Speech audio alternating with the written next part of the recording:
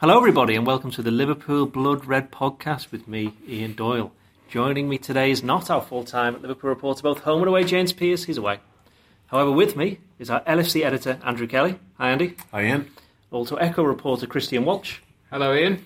And another Echo reporter, there's actually four of us in this room at the same time, it's Joe Brimmer. Hi Joe. Hello. It's to make up for our Billy No Mates there, Christian in the corner with his, just him and Jonesy on Saturday, wasn't it? Yes, we're mob-handed. Well, as you all know, it's almost over. International break is almost been and gone.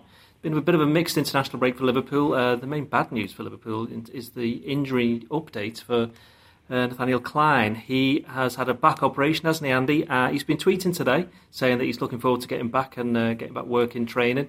But it's not great news for Liverpool, is it? It's not, though. Because we haven't seen him all season, to be fair, it's sort of something that they've got used to dealing with, and they've got two players there in Gomez and Alexander-Arnold, where it is a position they come to from relative strength at the moment. But I think Clyne's been missed. I think generally there was a vibe. I think Christian mentioned in the last podcast that potentially be under threat from Trent in the summer going into the season. As it turned out, Trent's competition was Joe Gomez, where probably most of us thought Joe Gomez's full-back days were behind him, I think. But so he has been missed, Clyne. 3 months out. I think nobody expected him back before Christmas, did they? Once they didn't put him in the Champions League squad. So, but it's another month and a half after that seems to be the time scale outlined. He did tweet today and said the operation's gone well. So, and he's looking forward to sort of working hard and getting back. So, he is a good. I think they've missed him defensively more than anything. He hasn't given us much going forward as we thought when we bought him. And but good luck to him. Backs are very odd things, aren't they? And when things start to go wrong, it can affect loads of other bits of your body, can't it? So fingers crossed that time scale is the worst possibility, and maybe he gets back a bit sooner. Now, Christian, Andy mentioned then that Liverpool were well blessed for right back cover, but at the start of the season, nobody was thinking that, were they? I mean, you look at it. Joe Gomez hadn't really played any games at right back. Trent had played very few. But the competition for right back has been one of the more intriguing stories of this season. It's a happy coincidence for Gomez and Trent, really, because yes, Clyne, I was, again, hold my hands up, I thought Clyne should have come under pressure this season from Trent Alexander-Arnold. And I think that Liverpool have missed Clyne, but the one positive you can come from this, and you never like to see a positive in a player's injury, is that it's given Gomez and Alexander-Arnold opportunities to play. On the other hand, it's interesting. I think it's allowing Gomez to play more games, but I think it's almost denying him the opportunity to play more games in his favoured position, and the position that I think he will eventually end up making his own in terms of centre-back. He said it. We know Klopp likes him as a centre-back as well. But while Clyne is out, I can't see Jurgen opting for that Gomez right side of the central defender, Trent right back. I think he will see that as a little bit too inexperienced, a little bit too young. I think if Clyne was at right back, he'd have no problem whatsoever playing Gomez as a centre back. But while Clyne is out, he's got that option of Trent right back, Gomez centre back, and I don't think he'll go there. So what it means is that Gomez plays more minutes as a right back. Obviously, we'll see Trent get a few more games, I reckon, as the fixtures start to pile up a little bit over the festive period. It's good for both players. I mean, you've got to remember that Gomez is only 20 and he's now at full England international. Trent's only 18 and yet again he's playing more Premier League football than you might have expected, certainly this time last season. He hadn't even made his league debut. So it's bad news for Clyne, good news for the two young lads, but at the same time it'd be nice to have Clyne around the squad. I feel I think Liverpool have missed them a lot in the away games this season, City and Tottenham in particular. Joe, we mentioned about the international break and people have a bit of a downer on it. But if you're Joe Gomez, you've gone in there, you've come off the bench against Germany at Wembley, made your England international full debut, made your debut for the full team. That can only be a positive for him. When he comes back to Melwood, he'll be bouncing, won't he? Definitely. Hopefully it will give him a real confidence boost. He's a player I've been really impressed with this season, Gomez. I think he's quietly got about his business, and I thought before the season when we found out about Clyne's injury and we knew that he was set for a long layoff, I think most of us thought that Trent would be the one to step up. He was certainly very exciting in an attacking sense, and somebody that we thought would be perhaps even nail down that right back place when Klein eventually returned. But it's been Gomez who's come in. He's a steady player. He's quite strong on the ball. He's been quite clever on the ball, I think, at times. He passes it quite well. He's made a couple of mistakes. The Lanzini goal at West Ham, he probably should have done a bit better for. But in general, I think he's played very well. Thought he was very good against Arsenal. I think that was probably his best game. But yeah, hopefully, I think the England call, I don't know whether you can, right now, whether any of these England calls are fully deserved. I'm not too sure about, because they seem to be playing a lot of young players. But this is a special case, though, isn't yeah, it? Because maybe so, Gareth Southgate had picked him for the under-21s. Yeah, that's you true. forget it was more than 2 years ago now that he got injured playing for them. Yeah. So he's lost a key time in his career, hasn't he? So he's making up for lost time now, and hopefully that'll give him a massive confidence boost and convince him now that he is Liverpool's first choice right back, and he will take some shifting when others come back. I think there's a bit of a life's yin and yang in it, Ian, to be honest. If you remember, obviously Gomez, as Joe said, got injured with the 21s when Southgate was the manager against, I think it was Azerbaijan, wasn't it, at Coventry? And infamously Southgate came out and said, I don't think it's anything serious. He just hobbled off, didn't he? And then we didn't see him for a year. Well done, Gareth. But I just have the football impression, manager, not a physio. But I do have the impression that at some point, Southgate said to him in that recovery, you get yourself back, and I won't forget what the player you've been for me at 21s. Obviously, he came back, made him 21s captain, and at the relatively first opportunity he had to give him a full debut, was given to me. And I think there's a little bit, for all that Gomez has done well this year. I mean, I thought that Lanzini goal Joe mentions, I thought he was terrible on. I mean, you can never be. You were quite profane watching it when you saw the replay. I think Lanzini's a little bit clever. There's a little nudge in the back or something, isn't there? But you've got to be stronger than that.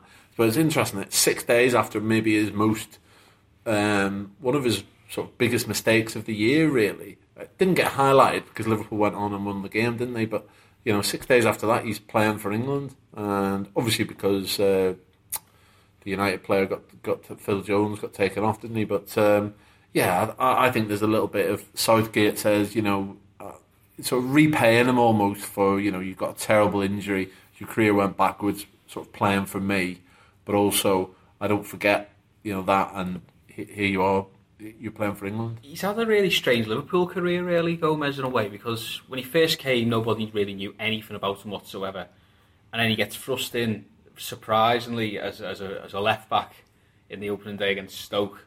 I think basically that was the end of Moreno, wasn't it? Well, people thought that was the end of Moreno, and he holds down that position as a left back, which is a position he hadn't really played before.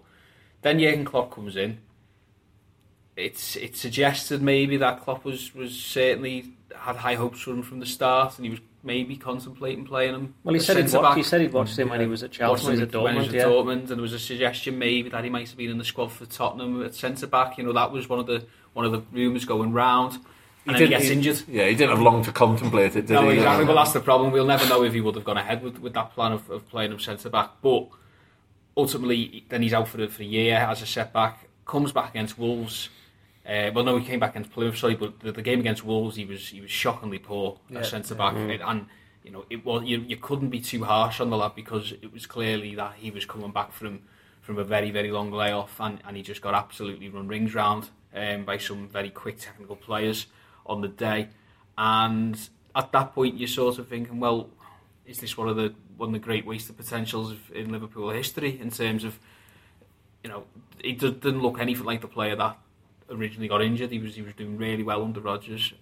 This season, he's just completely reversed that once again and surprised everybody once more, and so much so that he's an England international now, and no problem whatsoever if he was playing right back, for example, in a Champions League quarter final. We'll talk a little bit about the fixture pile up, which I know Christian wants to have a little moment about that in a bit. But Klein being missing, Trent and Joe Gomez have got through so far, but now there's going to be no kind of room for manoeuvre, is there? Because they're going to be playing twice a week for at least the next 6, 7, 8 weeks. And if one of them falls over, then Liverpool are in a little bit of trouble, aren't they? Well, they are, but then there's quite a few people out there still think James Milner should be playing right back, having played left back Is that Ian? You're waving at me. So I think we're okay at right back. Ultimately, everyone knows how highly I rate Trent. I think Gomez has done well. He's obviously, I think, slightly ahead of Trent at the moment. Given that fullback, sorry to interrupt you, Andy. Given that fullback is meant to be the new position, that this is where good players play.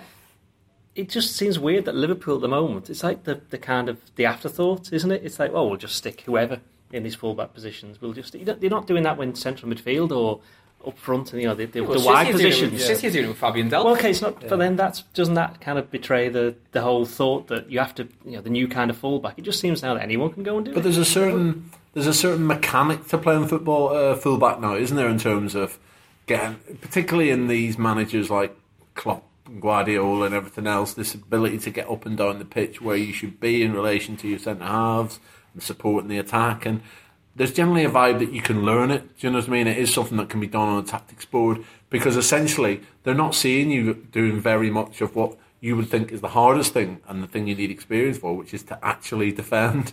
And so you're getting away with that. I mean, we've seen, for instance, with Trent. I mean, if you look at the difference we were talking about, Klein's never stepping up in Hoffenheim and taking a free kick from 25 yards, and he's not even looking at the Hoffenheim goal when that free kick's taken. Klein, he's back in his own half, chewing his nails. He's not even he's not thinking about it. Do you know what I mean? Trent's got the ability to do that, but we've also seen that Trent has to improve defensively, and we heard Klopp talk about that.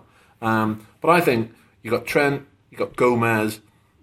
You got James Milner, Flano's still there. Yeah. He played a full 90 minutes for the 23s.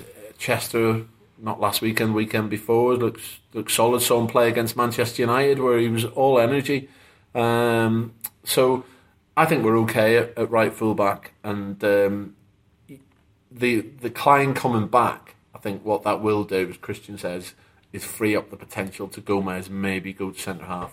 I also think if you've got more than 3 right backs, you're considering what the hell's going on with your squad and its depth. I don't think any team will have more than. Well, 2 of those are homegrown talents, so they have exactly. So it's not like they've brought them in. So there, aren't they? So if you have another another fullback on top of those 3, it's just going to completely kill progression. Injuries happen, so the fact that they've still got 2 players capable of playing right back is really important. Just really quickly on the fullback points as well.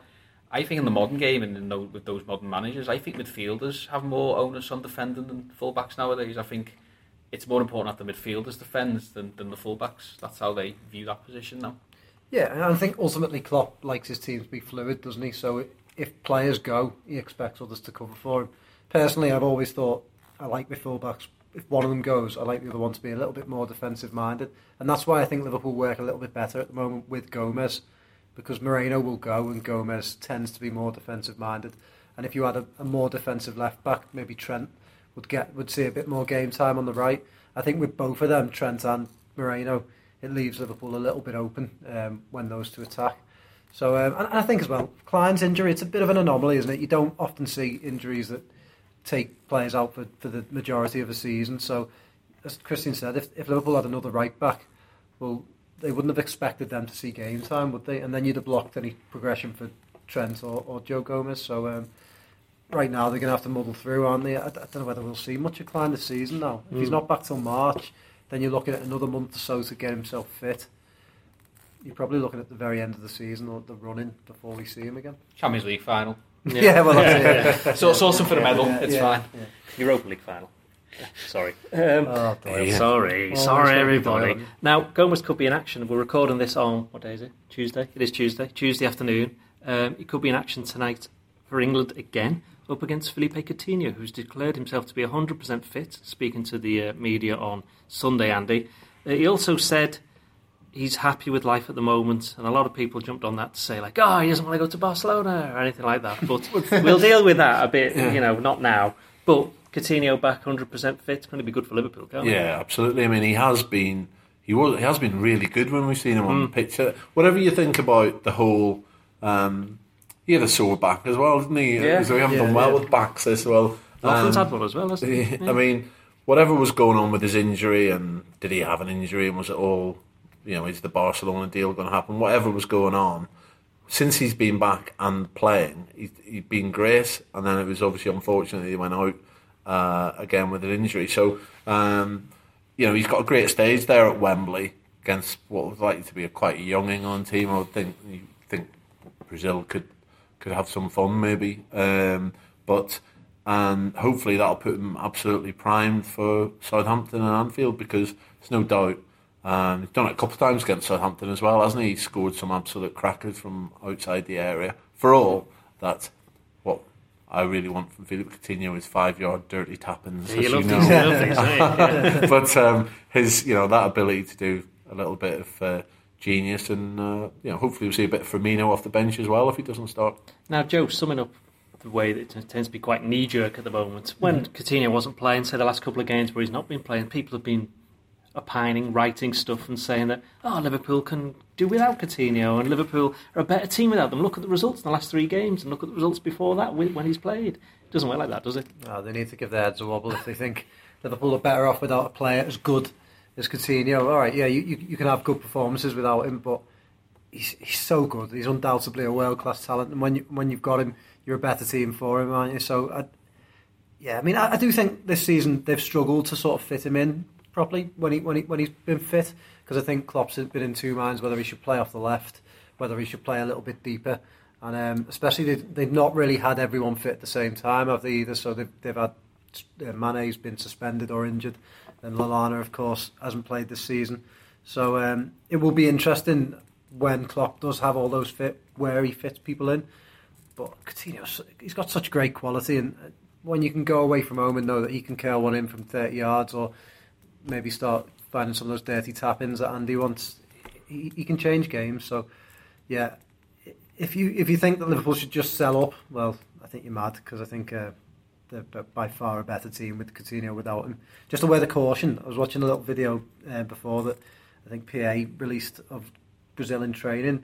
Although he says he's 100% fit, he certainly wasn't moving too freely, and he kept touching his thigh. So I just do worry tonight whether he's pushing himself a little bit to just try and play for Brazil at Wembley. Coutinho got a dirty tapping against Southampton, if I remember, in St Mary's, the 3-1 under Rodgers. 3-1 defeat. 3-1 defeat. Yeah. But he scored the 2 crackers in the 2 3-0. Yeah. But the moral victory was Andy's, so maybe you can do that on Saturday. I mean, Christian, taking up Joe's point, Christian did a piece yesterday, I think it was, about looking, could you play Coutinho and Lallana in the same midfield? I'm assuming the answer was yes. Yeah. What are you saying? No. Oh, do you think you could? Yeah. Really? Yeah. Sorry, yes. There would be certain situations and certain moments to do that, but I don't think it's Liverpool's go-to.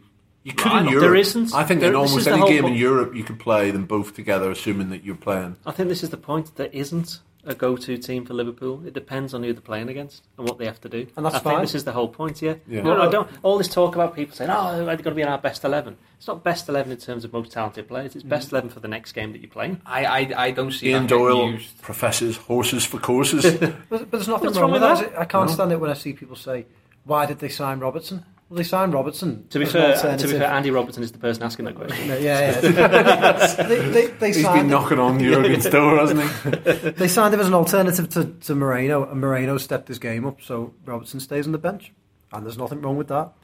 I reckon he's in a lab, Andy Robertson, and they're creating them into the perfect centre-back. I really they've got a few spare parts from Joel Matip or something, and they're just trying to, mould it. Would they've fallen off his head? Like Would they've fallen off Matip's head when he's in the opposing area trying to head it into the goal? Yes. Well, yeah. Well, I mean, as I say, I think that midfield, you can get away with a Lallana and a Coutinho, plus, a stronger, bigger player, essentially, in certain games, certainly in Europe. But there's certain Premier League games I think it'd just be too lightweight, and but there's even if you're going against, I don't know, let's think of the West Brom, right? They're like the tallest, strongest team you'd imagine in terms of physicality in the Premier League, but you can imagine a situation where Coutinho, Lallana just don't let them have a kick.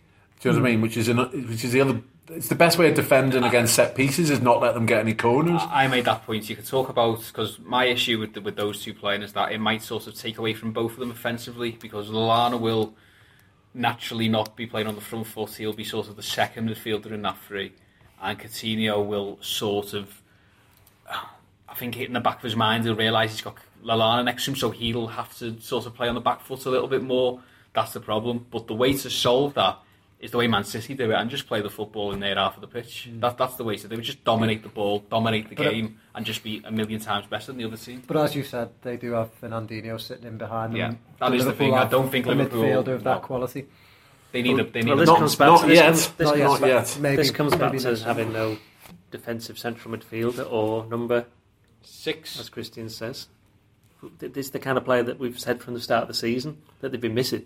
Well, I mean, obviously he tried to turn Jordan Henderson into a 6, didn't he? And he's more like a 6.5, 7, 6 3/4. Let's leave these numbers. Yeah. But I think that Henderson, new player, I think maybe Chan, but Henderson, maybe it's this position because these are the players that almost split fans more than anything else, don't they? You have some player fans who are massive fans of Henderson and what he brings to the team and what you miss when he's not there, and there's others who, when he was missing for some of the victories recently, they were saying this is evidence that we don't need Henderson, shouldn't be captain, all these sorts of things, and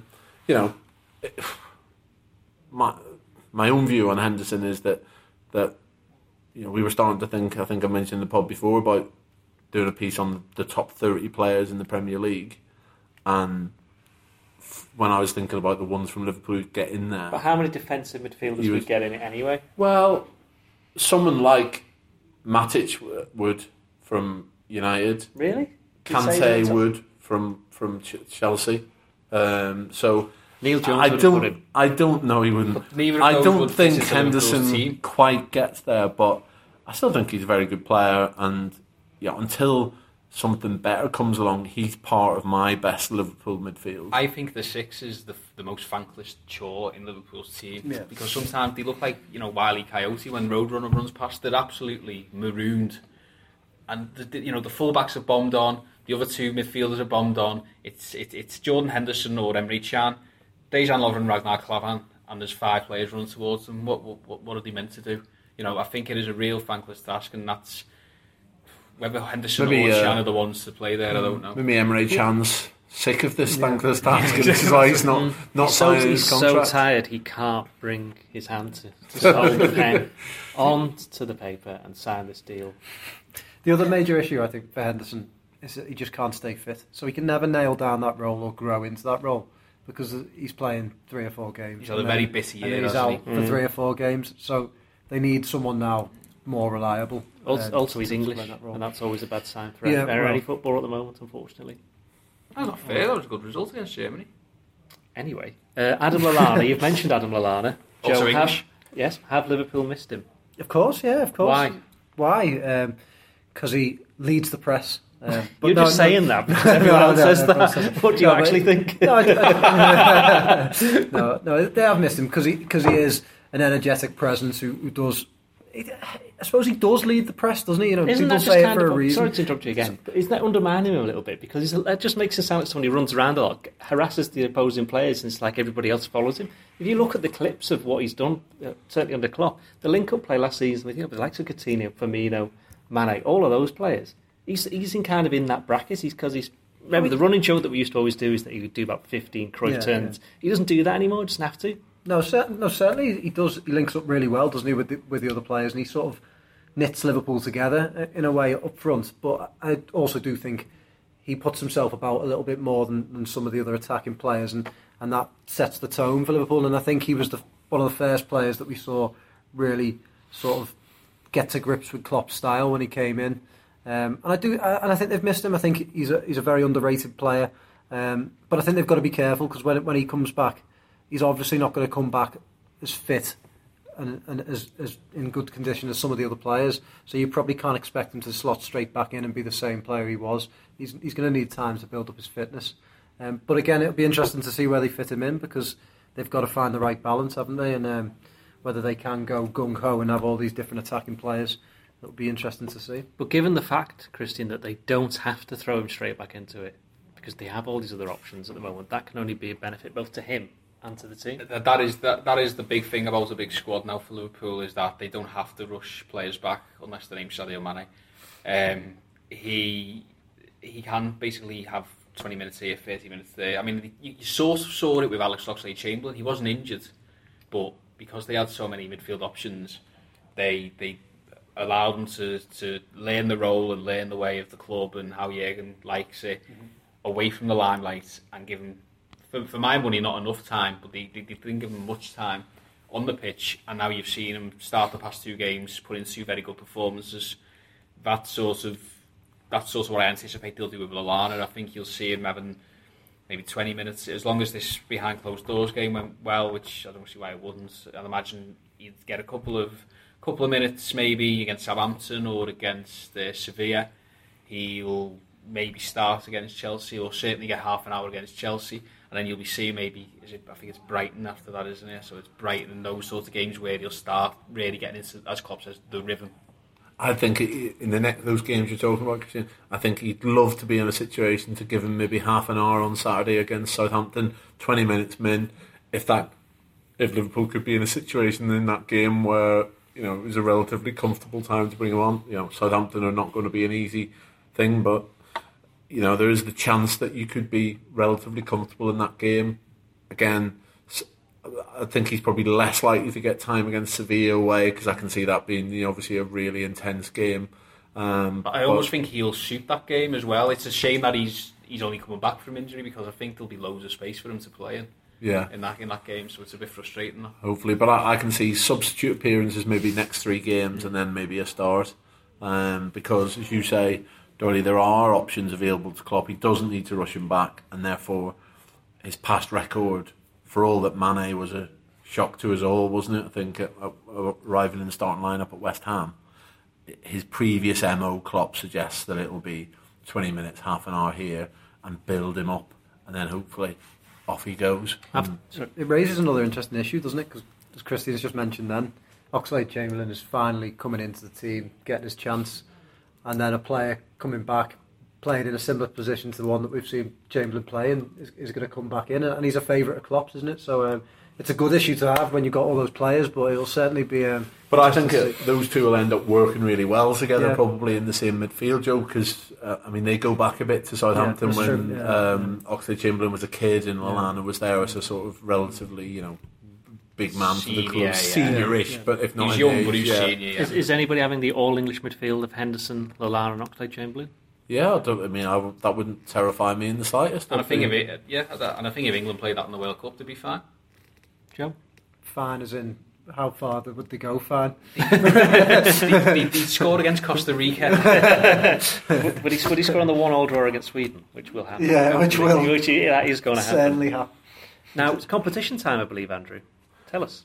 Oh, yes, yeah. Anyone who reads the website tomorrow will see there's a competition. We've got 10 copies of Rafa Honigstein's new Klopp biography, Klopp Bring the Noise, to give away, and also a star prize of a family tour of Anfield to the museum and the ground and everything else. And the question we're going to ask, Ian, is... The question is, what do Southampton's last 3 goal scorers at Anfield have in common? And that's the answer, that they all play for Southampton, is not allowed. So it's, what did Southampton's last 3 scorers at Anfield, what do they all have in common? And if you go on the website tomorrow, there'll be details of where to send your answer to that, and you might win yourself. It's a cracking book. I hope you had, if you listen to this pod, you probably had to listen to the Honigstein pod that myself and Neil Jones did last week, which was very interesting to chat to him. And there's a couple of great lines you'll have already seen in the book, but it's a really good read as well. So definitely one to get yourself. If you don't win a free copy, go and buy one. Now, before we started, before we started recording this, Christian got on his high horse yet again, and this time it was about fixtures. Now, what are you trying to tell us here? Because you were getting very agitated, and I had to calm you down a little bit. I think you're overstating how bad there was mild annoyance. I am surprised. You say it's always been like this. I can't remember a time. It's always been like this. Please tell me if it's always been like this. So we're into mid-November. November 18th, the 17th will be the Friday, and Liverpool will have played 11 Premier League games. Okay? And then by January 1st, Liverpool will have doubled that tally within the space of 6 weeks. But in that time that they played the 11 Premier League games, they played 6 Champions League games. They could have played 2 League Cup ones. It was, their fault. No, was it 3 or 2? It would have been 3. It would have been 3. It's their fault for not getting through. And their international players would have played up to another 4 games on top of that. So for the actual players themselves, who are the ones who are turning out, their workload is no different. Right, carry on. That's absolutely fine. But I am sure last season, and not just for Liverpool, for any club, maybe it's because Liverpool were in the Champions League or in Europe, I don't know. Even when Liverpool have been in Europe before in the past, I'm sure there's been 3 midweeks. Not as in the number 3, I mean FREE, 3 midweeks. I'm sure there have been midweeks without football.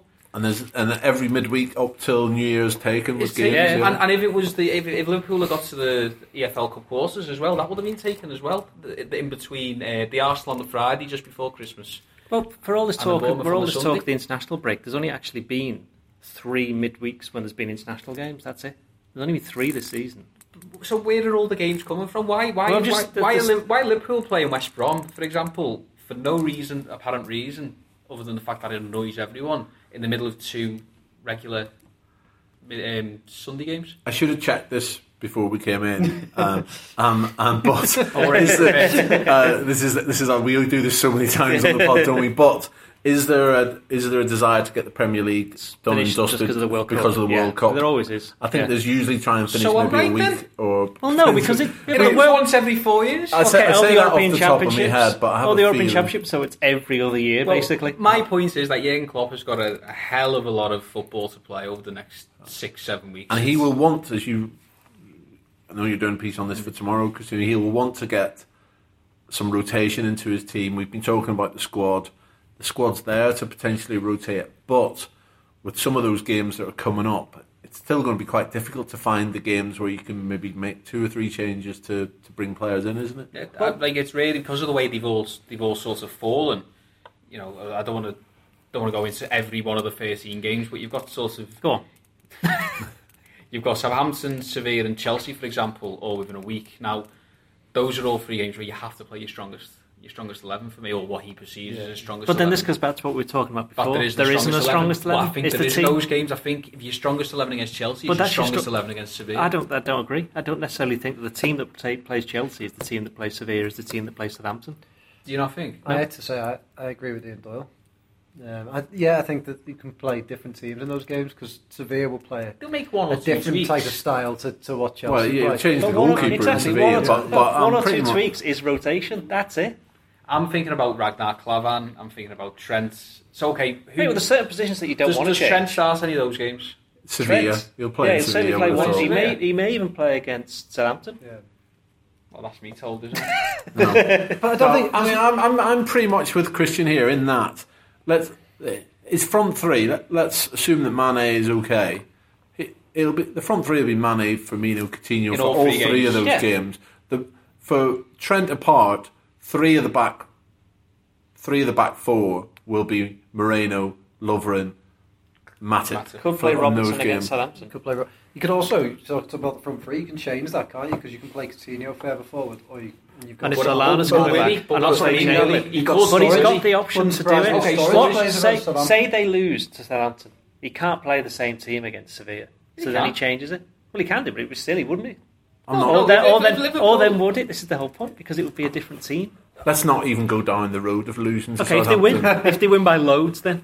I think if they win by loads, he goes see him again. Apart from the goalkeeper. Sturridge is a good example. I would say Sturridge is in any, inverted commas, rotated team for me. I think if he's trying to rotate Sturridge, but I think, and I could look very silly, but I think Sturridge won't play against Southampton, Chelsea or Sevilla. I think Sturridge might play against Brighton away. I think he might play against Stoke away. Stoke away, isn't it? He might play against West Brom at home.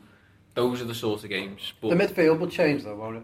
So that group of so we've got so in those games now we've got the goalkeepers changed, the right backs changed.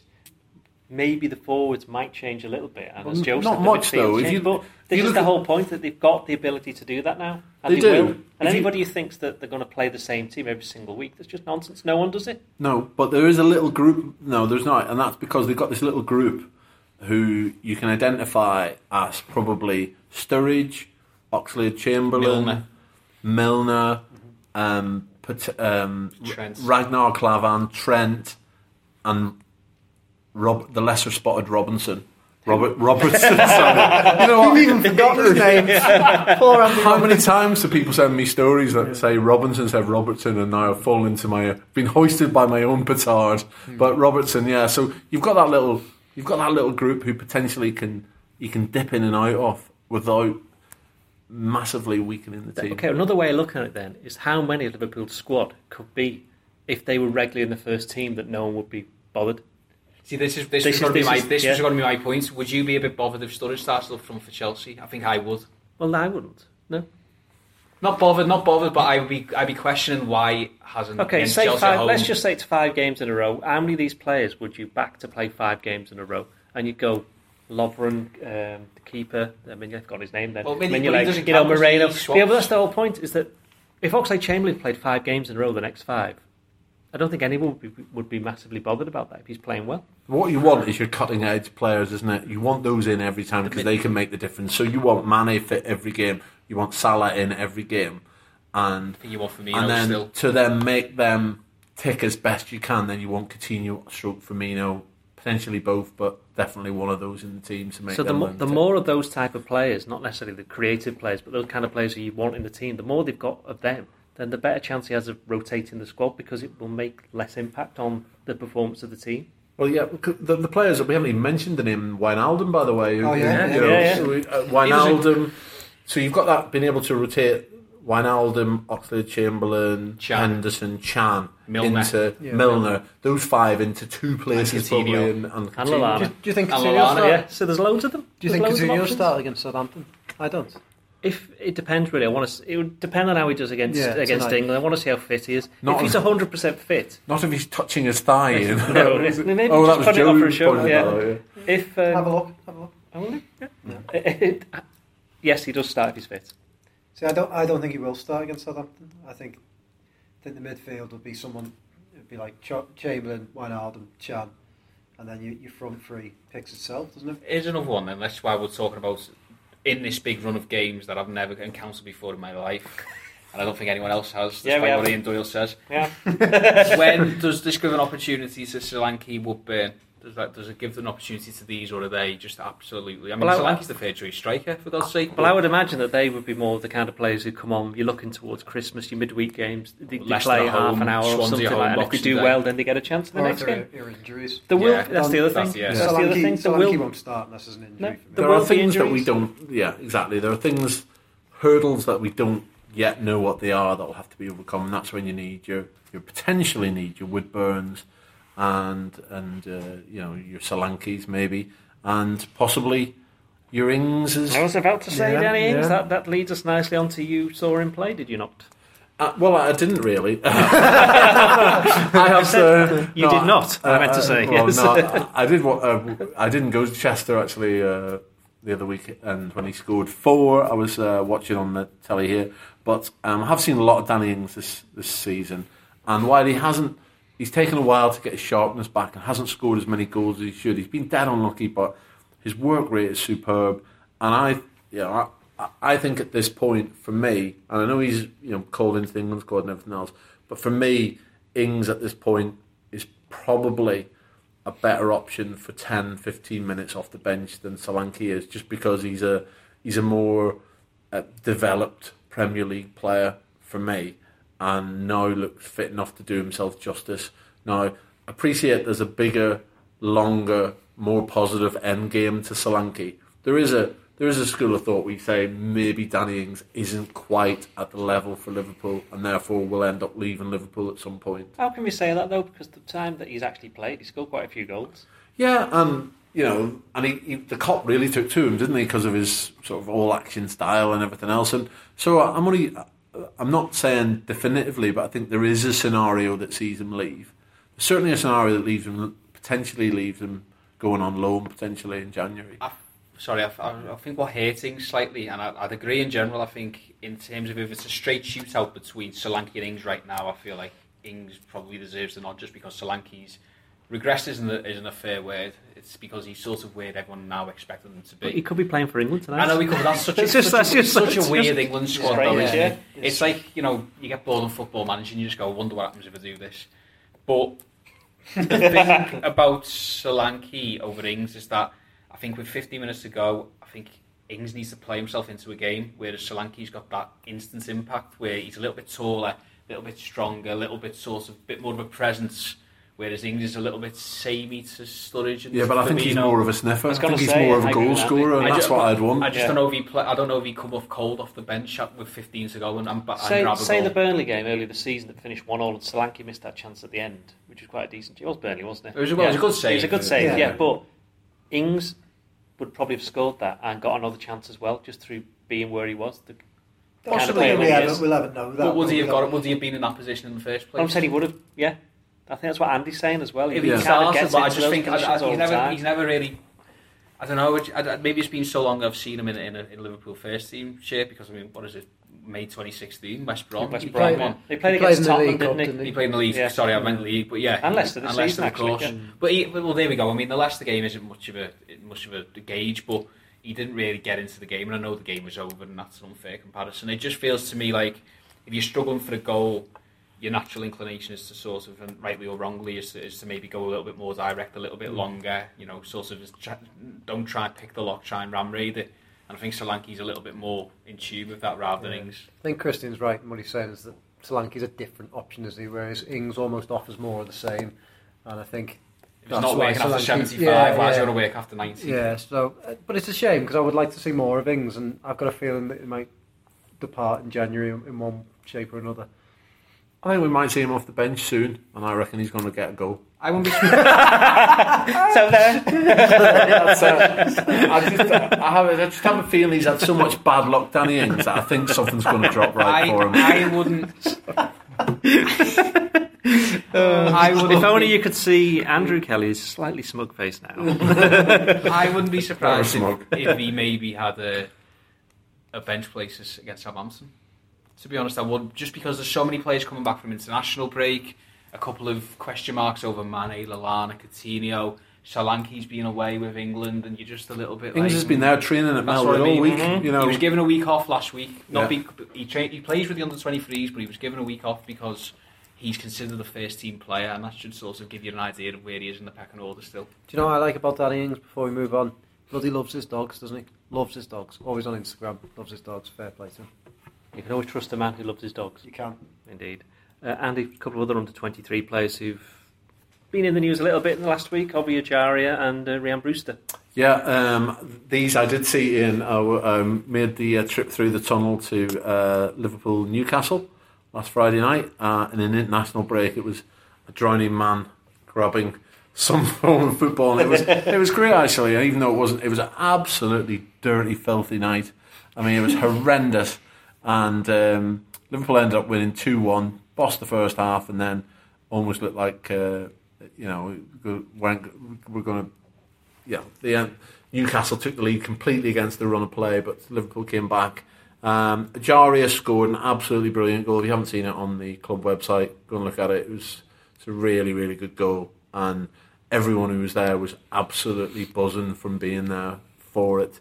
And brilliant back heel 1-2 between him and Liam Miller gets the goal. And he looks big, strong, ready to go with Ejaria. And I actually... Ready to go where, though? Ready to go onto the fringes of the first team again. And if he goes on loan, he could definitely, for me, go somewhere mid to upper reaches of the Championship. Ejaria, if he keeps the desire in his game, that's always been my little thing with Ejaria, in that, does he really absolutely want it?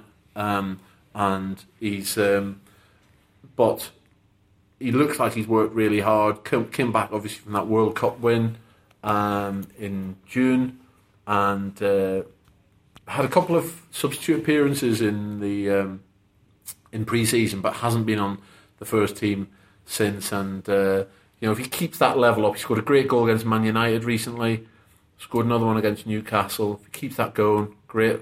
I think he will start to be on the fringes again. And obviously Brewster back from under-17 World Cup win, and I did a little piece on Sunday, I think it was, about the fact that he had the chance to go to Wembley on that Friday night to take a bow in front of 81,000, was it, in the ground for England-Germany. The under-17s were parading the World Cup there, and Rian said, no, I'll go to Prenton Park and play with the 23s, and that made me love him even more, if I like. I just thought, well in, and I think that said all about this is the lad who wants to play football and wants to get back doing it, and a lad who knows that that's gone. It's a great thing, massive achievement, but he needs to go now and start doing things for Liverpool and trying to get himself into Jurgen Klopp's thoughts. He obviously, as Klopp said to him after he won, said, keep my phone number or whatever, because I'll be calling, essentially, was the undercurrent to that. And I think at some point, when the time's right, Klopp will be calling. Oh, we mentioned those midfielders before, Joe. Ajari wasn't one of them we mentioned. We were wondering how we were going to get all of those. We're going to get game time, but this is an example of Liverpool's squad now has become bigger. The youngsters who perhaps were given a chance when Klopp first came in. You look at the game against Exeter and the game we did the game against West Ham, and then there was Plymouth as well last season.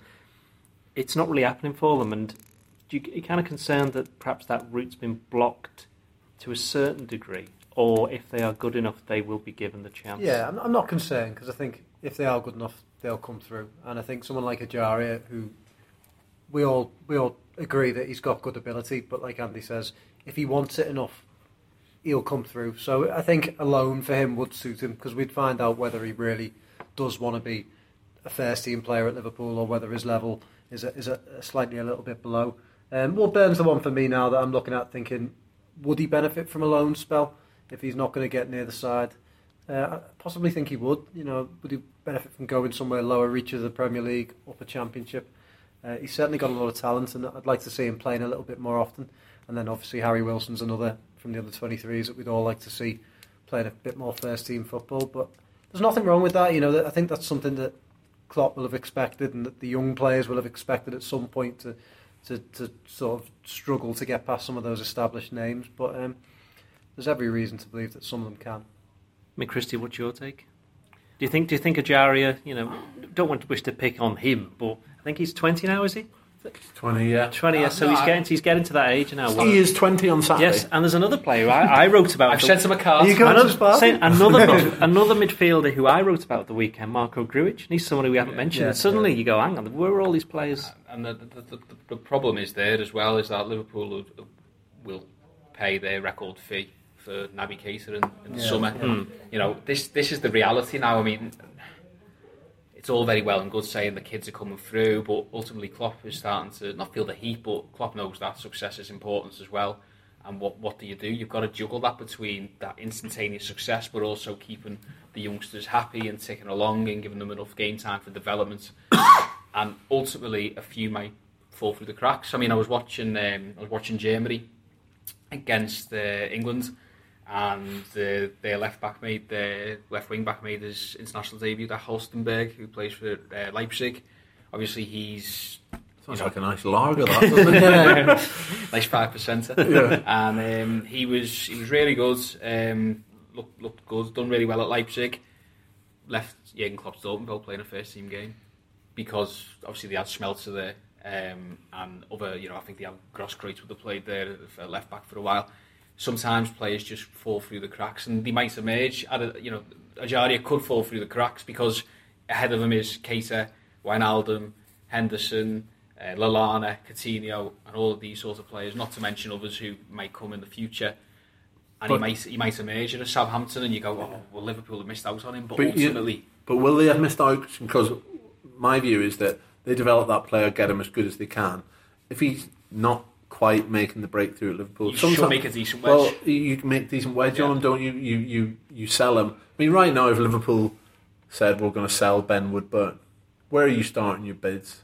No, I don't think Liverpool are looking at anyone for less than 10 million quid. Oh, I was going to say 20. To be honest, well, I'm trying to be. I'm saying you start your bidding somewhere north of 10, aren't you? So that's keeping the academy going for a good few years. But I don't think we'll have to do that with Ben Woodburn. I think he's going to prove himself good enough. As Trent, for me, has already shown himself good enough and will go on to have a massive career at Liverpool. So there will be some who don't quite make it. Well, then what Liverpool have done better recently is get their weight back on them. Kevin Stewart, Jordan Ibe, okay, he didn't come all the way through. Brad Smith, they've got good money. The lad with the restaurant, Spanish lad. Canos. Canos. The lad with the restaurant. You'd like to have gone you to went the there, restaurant. didn't you? Ronald McDonald. Sergio Canos, who's been doing well at Brentford, hasn't he? And all part of them, you move on and you further your career somewhere else. So it can be a problem, but ultimately these days Liverpool are selling them on and sticking selling clauses that if they go and absolutely sprout wings somewhere else, that Liverpool are still beneficiaries of that. So it can only be positive for me as long as those young players keep showing that they are real quality. One person that Liverpool fans haven't been universally positive about today is Michael Owen. He's been good segue, that wasn't it? Thanks. Yeah. What's he said? He said he's basically thanked Karim Benzema for not signing for Manchester United. I suppose if you've got to watch the video and sort of see the tone of his voice and the big cheesy grin on his face to know why people are so upset, because he basically thanks Benzema and says, I'm really pleased he chose Real Madrid, because otherwise I wouldn't have got my move to United. What was this video for? I think it was a programme for Benzema. Benzema, this is your life. Yeah, something like that, yeah. So he's bound to say something nice about him. Yeah, no, look, I think this has been taken totally out of context. You might say that, but I think... I do. I think there's a certain... I think players should have a certain degree of self-awareness and know that you're going to offend people. And he is a Liverpool ambassador. He is an ambassador for the club. And he's going to upset fans who he's upset on many occasions in the past. And he was a great player for Liverpool, but just have a little bit of self-awareness. I'm sure there are other stories he could have spoken about, and he didn't have to big cheesy. I mean, he hasn't played for Liverpool for 13 years, and I imagine the majority of but people he still represents the club. The majority of people who are getting really upset about it are the people who don't remember him actually playing for Liverpool well. Perhaps not. I think that's it's probably what it is. It's their prerogative if they're upset about anything. I know. It does feed into the whole,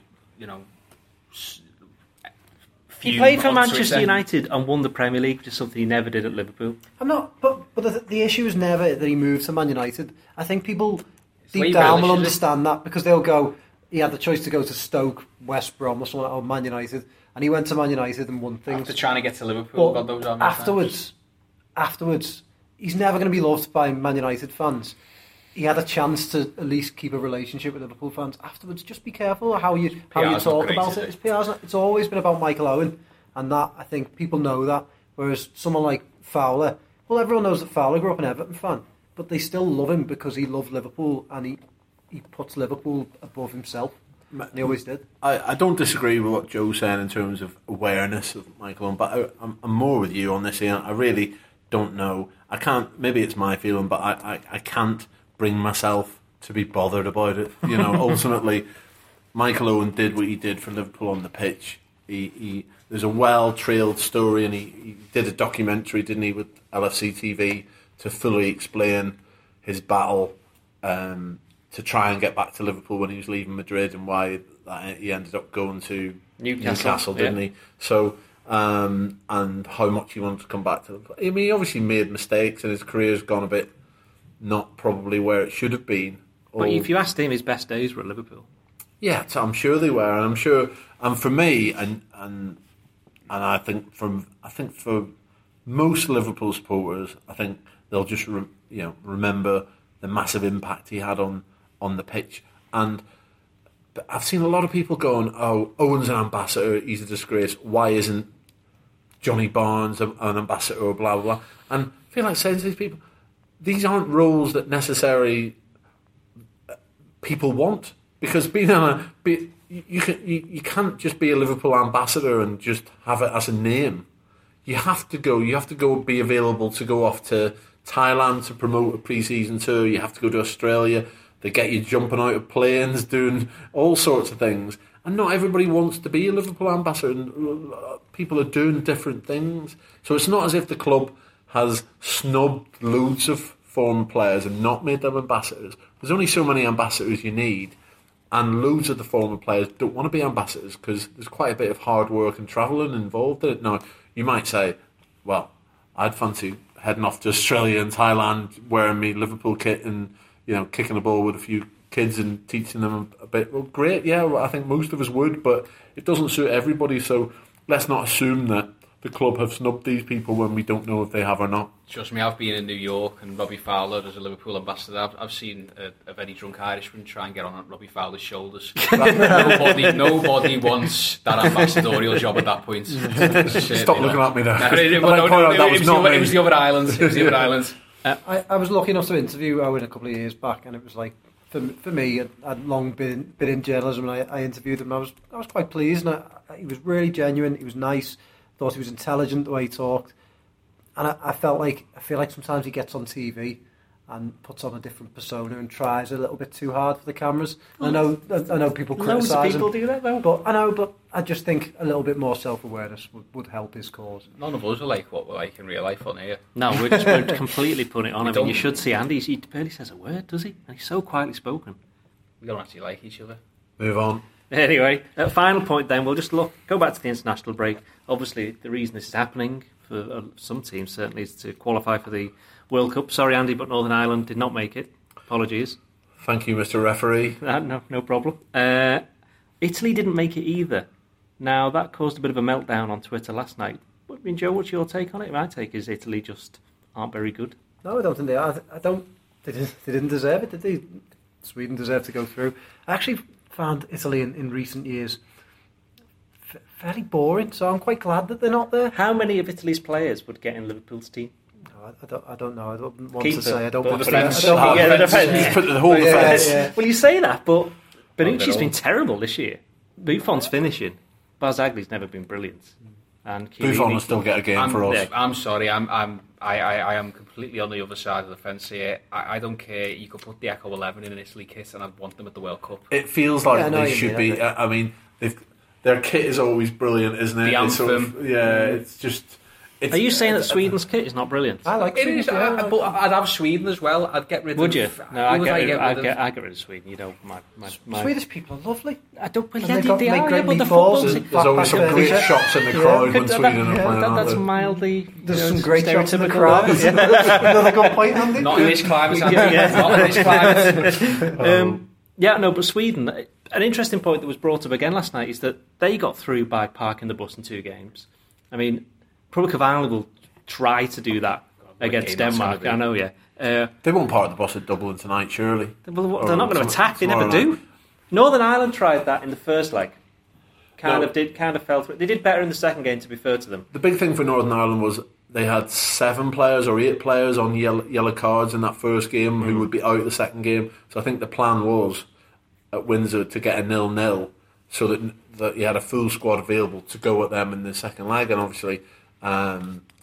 Switzerland had loads of chances to score in the second leg. That centre forward of theirs is absolutely horrendous. He's terrible. Did Liverpool come up against them recently?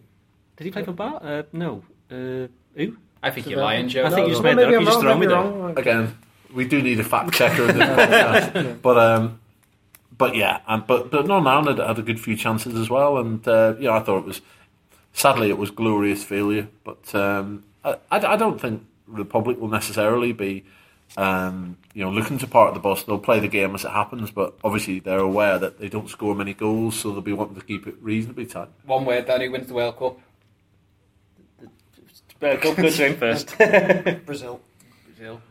Brazil or... Oh, that's not one word, is it? Okay. I had this thing last time. That's far too many words now. I kept putting a tenner every week on Argentina, because I thought Messi will not retire having not won a World Cup, and I think by the time it gets to next year, what age he'll be? 32 maybe, 31, 32. And I thought he's going to win it in his prime at 28, and then obviously the lovely Mario Götze broke my heart and cost Mrs. Kelly a very nice holiday. So Buenos Aires. So I don't know whether I could. I mean, obviously they struggled in qualification, Argentina, but I think they got there now, or they're sort of. No, they're there. They're there. They're there. They were poor in qualification, but I have a feeling it'll be between Brazil and Argentina. I did the same thing Andy did, not with Argentina. One word. Neither's this. No, just because I did the exact same thing with France. I was putting tenors on every week, and then Portugal managed to beat them in the final. It's European Championships, yeah. European Championships, yeah. Who will win the World Cup? Good question, Christian. Spain. I think it'll be Brazil. Partly because so many Brazilians play over in Russia anyway. So they'll all be like best mates together. I like the Yeah, angle, so, actually. And they're quite good as well. Yeah, I mean, there is that. good. There is that. Does Coutinho, Firmino, sorry.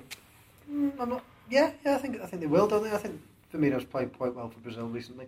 I'm not a massive avid lover of international football, so. Oh, you love the World Cup, though. Yeah, it's alright. Even without Italy in it? No. Even without? You're not having it? Oh, and Holland, and America, and Chile. And the Ivory Coast. It's like No, all the the football hipster teams out there. Maybe there's a reason for that. Well, let's see. What we are going to see is some teams we haven't seen in the World Cup for a while. The likes of Egypt with Salah and I thought we'd get through a whole pod without mentioning we're up to an hour there. But we will see teams that we haven't seen there for a while, and the tournament hopefully will be all the better for that. Yeah. And on that international bombshell, we conclude this podcast. Join us later this week where we'll look ahead to Liverpool back in Premier League action against Southampton. Cheerio.